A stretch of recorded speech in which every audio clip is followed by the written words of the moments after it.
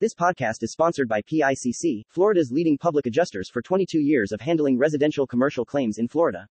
Dealing with an insurance company when having a property loss can be discouraging. Let PICC encourage you and maximize your compensation. Please call us at 305-956-3666. Good morning. Happy holidays. Today's class is L'Nishmat Nisim Chaim Ben Yochanan, L'Nishmat Yerchmel Ben Gedaya, L'Nishmat Shem Ben Neymar, Rav Shalema, Rav Shal Ben Yamina, Habudani Ben Sarah, and Harav and Simcha Nasim Ben Sissel, also Chaim Tuvia Ben Chaya, successor Yerushalayim, L'Sheva Navaka, Diavon L'Sheva, Emet L'Sheva, Reina Malka Batavasha, and Shefa Bar L'Sheva. Please rate and share the podcast. Very excited about tomorrow night in New York. Very, very excited.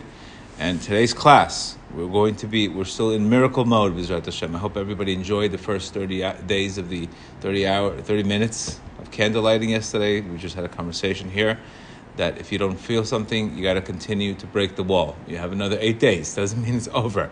It's not over till you decide it's over. Bottom line, it's over when you decide it's over. And that's where if we're not feeling something, it's really, really due to the tremendous amount of blockages that we have created in our lives. We're going to talk about the connection between other sources on how to attract miracles. And it comes back to the same stuff, guys. There's nothing new under the sun. We're going to talk about what name does God use to attract a miracle, how do we get in this miracle mindset, and what we really, really need to do practically in this holiday. That's why it all begins breaking the heart. Rav Nachman says in lesson 138, that the essence of godliness is in the heart. As it says, God is the rock of my heart.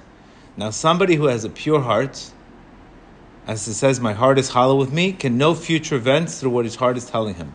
Believe it or not, when Argentina lost the first day in Saudi Arabia, I saw them winning the World Cup. Thank God I stopped betting.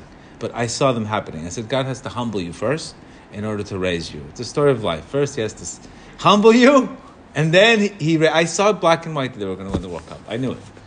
But when you work on the ability to work on yourself, the more you work on creating that hollow heart, to that extent, the more clarity you're going to have in life. There's a direct correlation between your heart and the way you see and the clarity you have in your life. And this is exactly what he's saying here. You can know future events. And not only can you know future events, you can actually manifest future events. If you have a hollow heart, you can do anything. You're open for business. It's all our work today is to break those barriers in our heart, break that the lack of rejuvenation. It's so important. Rav Nachman's telling us here. And he says this. And he says it from this posuk that says, Rav Nachman goes to explain, because the heart functions as a space where the world is designed, such as exactly what the heart represents is the same thing that mirrors in our creation, where God created the world, right? He created too much light, and then he created a vacated space, right? We know that vacated space is a place where man has free will. We are co-creators with our Creator to the extent that we use that vacated space in our heart in order to now something happens in life, 90% is what happens. 10% is what happens. 90% is what you make it to happen. 90% is what you make of it.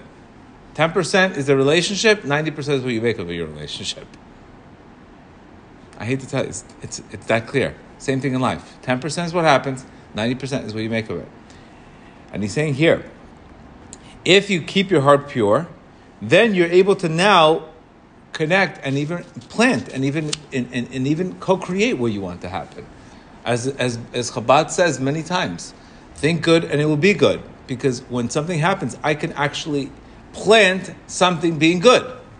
And because I planted it, I got good. Extremely, extremely important concept to understand. Number one, first thing you have to do is you have to keep your heart hollow. You have to keep your heart hollow. Constantly work on purifying the heart. That is done by prayer. That is done by letting go. The more you work on purifying and letting go of with prayer, the more your heart is hollow, the easier time you're going to have to make a decision. And it's funny how, if you take exactly what happened, and if you look at the two holidays, they're very similar. Purim and Hanukkah have a very, very similar issue. The Jews got lax. Next thing you know, When they end up with the Maccabees, before they end up with Achashverosh's feast. Next thing you know, the whole holiday is all about rekindling, coming back strong now, appreciating what you had. Because before you had it, you didn't appreciate it. What happens? You didn't appreciate it. You assimilated. What happens? You assimilated. Now you went unto the hands of your enemies, and next thing you know, the whole you got saved, and the whole holiday is celebrating how now you have a new perspective of the Torah. Before it was an obligation to you. Now the Torah becomes an opportunity to you. But the whole holiday, both holidays have the same. People get comfortable. They slack it off. They end up in the wrong places, and now they come back through a Savior, and now they come back. So this is where the Greek culture, it's funny how he says the word Yavan, which is very similar to the word Yeven Mitsula, which means quicksand. And this analogy I'm going to give you right now. It's in life, it's either you are surrendering or you're fighting, and you end up, anytime we fight, we're fighting ourselves. Where do we end up? We practically are ending up in the quicksand. It's like a quicksand burying you. So instead of going into quicksand, which is exactly what the culture of that, the Greeks wanted the Jews to sink in spiritual quicksand. They would never cause them to lose control. They wanted to completely cause such a concealment. So what we have to do is really, when we're dealing with situations in our lives, just like you're looking for the light of the menorah, you have to also look for the light in that situation you're in. There's always a light in that situation you're in, whether it's a marriage, whether it's a situation, that you have to always look for the solution in the problem. That is our job. Just like they looked, we have to look also. We have to create that light and always look for the solution, and that's a lot of things. This is why he says here, beautiful, if you take the word Yavan, if you take the word Nes is a miracle. Nes, number one, in the word Nes is also Nisayon, which means the test. But also in the word Nes, it's a numerical value of 110. What is 110 made out of? 110 is made of the name 65. The name 65 is the name Adanut that we use all the time. Adon means a ruler. Anytime you're using the word Adon is a ruler. Correct? What is next? 45. Ma. Going back to Ma. How many times do we go back to Ma? This should be called the Ma podcast. What is 45? 45 is Ma, the name of humility, the name of surrender, the name of submission. So you want a miracle in your life? You have to be able to surrender yourself to that situation. Bittul yourself to the situation. We're referring to the name Ma. It refers to a person accepting the situation, wanting God's will in that situation, not fighting that situation. That situation, if you don't fight it and you surrender and you see it for the best, the 45 adds to the 65, it becomes 110, and that becomes a miracle. Who else says this pretty much exactly? See, I'm 45 now, so all I'm seeing is Ma everywhere. Another Torah. It says, what name does God use to make a miracle for a person? God uses the name Ma. Where do we hear this from? When a person is in a tzara also in Hebrew means a trouble. If a person surrenders himself in that trouble, that tzara switches the letters and it becomes the Zohar. It becomes the light for him to get out. So you can see every problem, right? It's all of these things are right in our face. Every situation is right in our face. Every situation to fix, it's right in our face. It's never outside of you. That's the first thing. The first thing that you need to do to surrender, and I learned this from David Hawkins, is you need to surrender also. You need to figure out what kind of payoffs are you getting from becoming a victim and from complaining. Well, it keeps me lazy. I can get self-pity. There's a lot of little, if you recognize every time you have a victim, you're in a victim mindset, there is a lot of paybacks you're getting. You're getting a little, people feel guilt, you have a little self-pity, you feel this, it's a good excuse to be in a comfort zone, so you don't really have to work.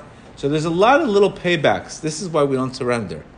The reason why we don't surrender is because we're almost addicted to this little negative state of emotion where people feel sorry for you or whatever it is. And again, I'm trying to just get everybody to the light. But you have to recognize anytime you do have a situation, there is a lot of paybacks that you're really getting. You don't think you're getting anything out of it, you really are. Because laziness is a payback. Well, listen, I woke up super early today, but you can say, prayer doesn't work. You get to sleep in another 2 hours. Right? That's a payoff. You don't have to work. You don't have to work at anything. That's a payoff, right? That's a payoff. Very similar to the COVID thing. People didn't want to work. That's a payoff. They didn't have to get dressed. So that you have to, before you want to really surrender, you recognize, ask yourself, what are you getting out of it? What are these payoffs that you're getting from it? And you have to willing to not want these payoffs anymore. So if you want the light, the trouble to become the light, you have to go into Ma. Ma is the name that God uses. The same thing. When I want to see that the problem becomes a solution, the only way to do that is surrender myself to it. Another Torah that says pretty much the same thing.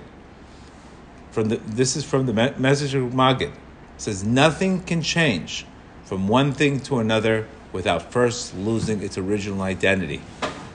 Thus, for example, before an egg could grow into a chicken, it cannot be an egg anymore.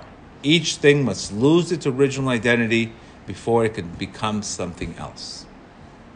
So think about it. What creates our identity? Our false beliefs, our stories, our excuses, our limitations, our constrictions. That's what creates our identity. If you are really look at sports stars. They're always creating themselves brand new. Always new identity. There's no such thing as an old identity. If you look at football in general, if you look at sports in general, the whole reasons why they have coaches and offensive coordinators and defensive coordinators, so they can constantly switch the plays. Because if they don't switch the plays and create new audibles, the team already knows exactly what they're going to do. And they're going to lose. The whole point is to be spontaneous. Anything in sports is all about tricking the other team to be spontaneous, because if they've read that play before, if they studied that play before, they already know what they're going to do. We have to do the same thing. Reb Nachman says the greatest way you do this is by doing his bodedut, because you're pretty predictable. Okay, you wake up in the morning, you're going to grab a siddur, you're going to pray with 10% in. They know exactly what you're praying for. But when you pray his bodedut, there's all kinds of new things, new hours, new things. They can't catch you there. They don't know what you're going to say. You're not predictable. So that's the power of his bodedut. The power of his bodedut is really you're speaking a new language. They already know. A person knows exactly what he's going to do, etc. It's very predictable. So we have to also create that new identity constantly. Because remember, anytime a judgment, this is why our sages say when a person who has he's going through bad times, he's got to change his place. He's got to change his location. He's got to changing something. Change your identity. Change your identity. Imagine you woke up in a concussion and they told you were a Navy SEAL. How would you wake up in the morning? How would you wake up in the morning if you were a Navy SEAL? Would you wake up, what time is it? You'd be a brand new person. Our sages tell us it takes 40 days to change a new identity. Do something for 40 days straight, you can create a new identity. That's a new embryo. Same thing. So he's saying here, nothing can change from one thing to another without first it's losing an identity. For example, for an egg could be in the chicken, it cannot be an egg anymore. Each thing must lose its original identity before it can come to something else new. Therefore, before a thing is transformed into something else, it must come to the level of nothingness. Same thing. Ma represents nothingness. Ma represents Ma. What am I? Who am I? What do I know? Nothingness. It's that's what attracts the miracles. When you surrender to whatever you want, God, I want also, that is the ultimate submission. That is surrender. That causes the miracle. Miracles are not caused by arrogance. Miracles are caused when you are humble. Humble means I have a wide open gate for anything to happen. I'm open. I'm not afraid. I'm open to something. And this is where he's saying here. This is how a miracle comes into place. Changing the laws of nature. First, the thing must be elevated to nothingness. And then, once it goes into nothingness, the miracle comes. So here we go. Ma, tzara, tzohar. Quicksand or miracle? Same thing here. Lose your identity. Lose what you know. What makes us, we have to be very careful today to get stuck in listen and person should not study philosophy. Because if you study philosophy, you start thinking you're somebody. And you start coming up with your own questions about God. How did you create the world? How do I know? Philosophy screws up your mind. It doesn't allow you to surrender. We have to always know that all our wisdom is really nothing if I don't have God in front.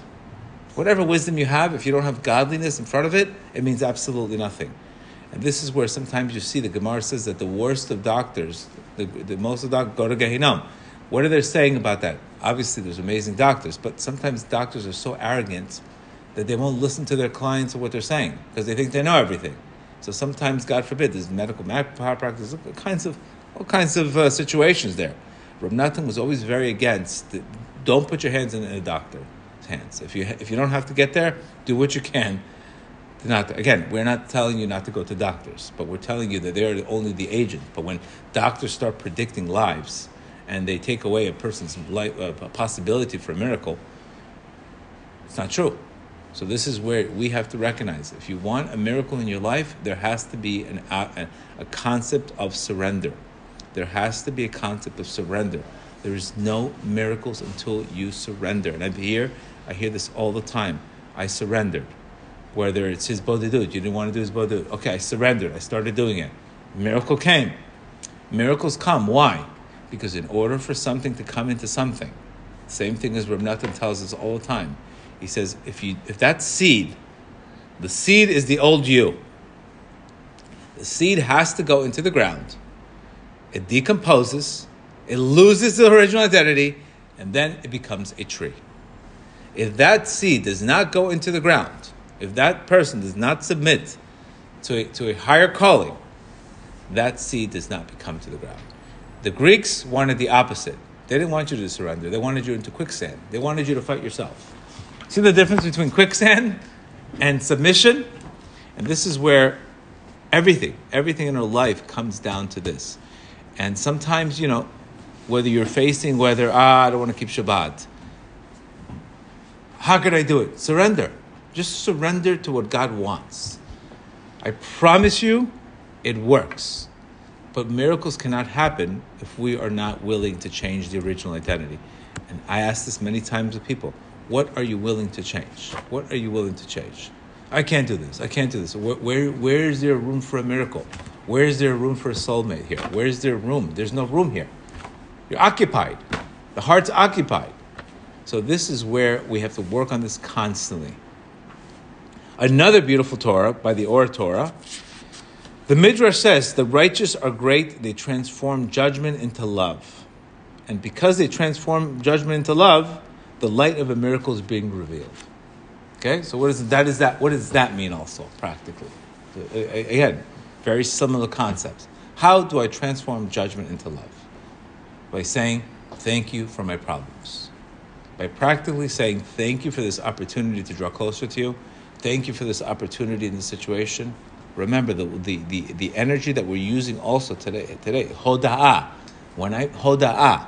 Where did the word hoda'ah come from? Where did Yehuda, right? What did Yehuda do? He made a mistake and he confessed. He submitted himself.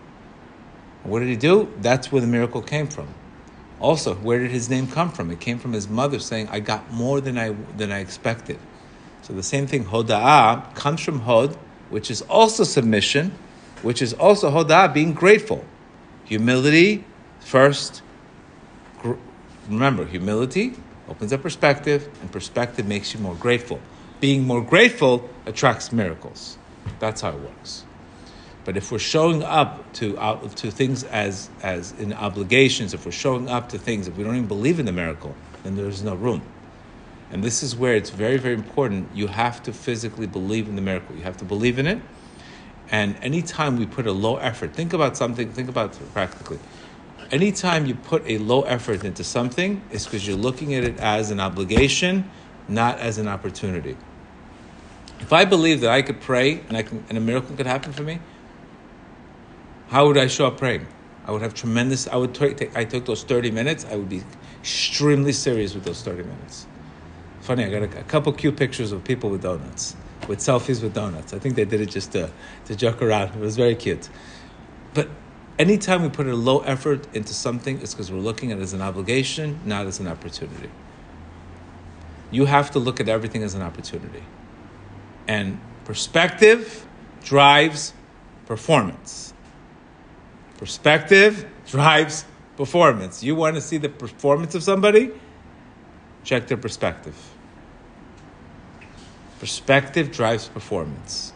That means telling us clearly, before I want to change something lasting, I must change my perspective. And I can tell you right now, marriage is that place. Why do you think it's in the bag? Why do you think it's so comfortable? Perspective drives performance. If you think your spouse is the second half and peace is going to be the ultimate blessing for you guys, then you will achieve whatever you can to achieve peace. You will maybe give in. You won't be so tough. You'll give in. You'll pray for each other. Same thing. Perspective drives performance. So these are three ways that clearly fighting doesn't work. Ignoring doesn't work. Submission works. Submission works. Create yourself a new identity today. Go into the areas of your life where you've had blockages, where I tried to pray before, it didn't work. Break yourself. That's the power. Hanukkah is about reinventing. It's all about reinventing. You couldn't wake up earlier before. On Hanukkah, you could start that. You get a new start. This is the whole point of this, that we make excuses instead of adjustments. So those excuses become long-term behaviors. So again, back to this concept. You want something to change? Create a new identity. Create a new identity. Go into humility. Put the name of 45 in every recipe in your life. Whatever recipe you have, that things are not going in order, Reb Nachman's telling you very simple. Stick the name 45 everywhere.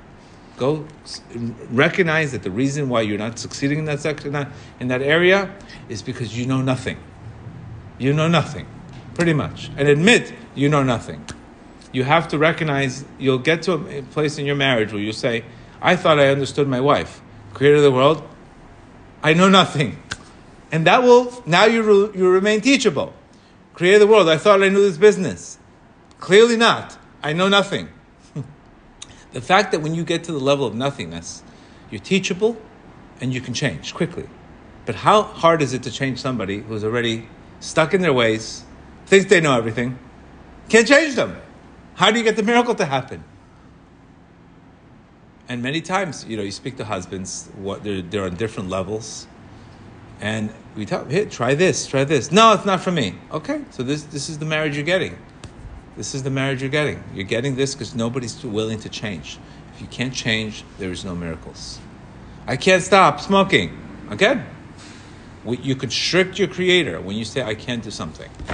So it's very, very important today, guys. We want miracles, but miracles are not just going to happen without identity changes. The identity causes the miracle.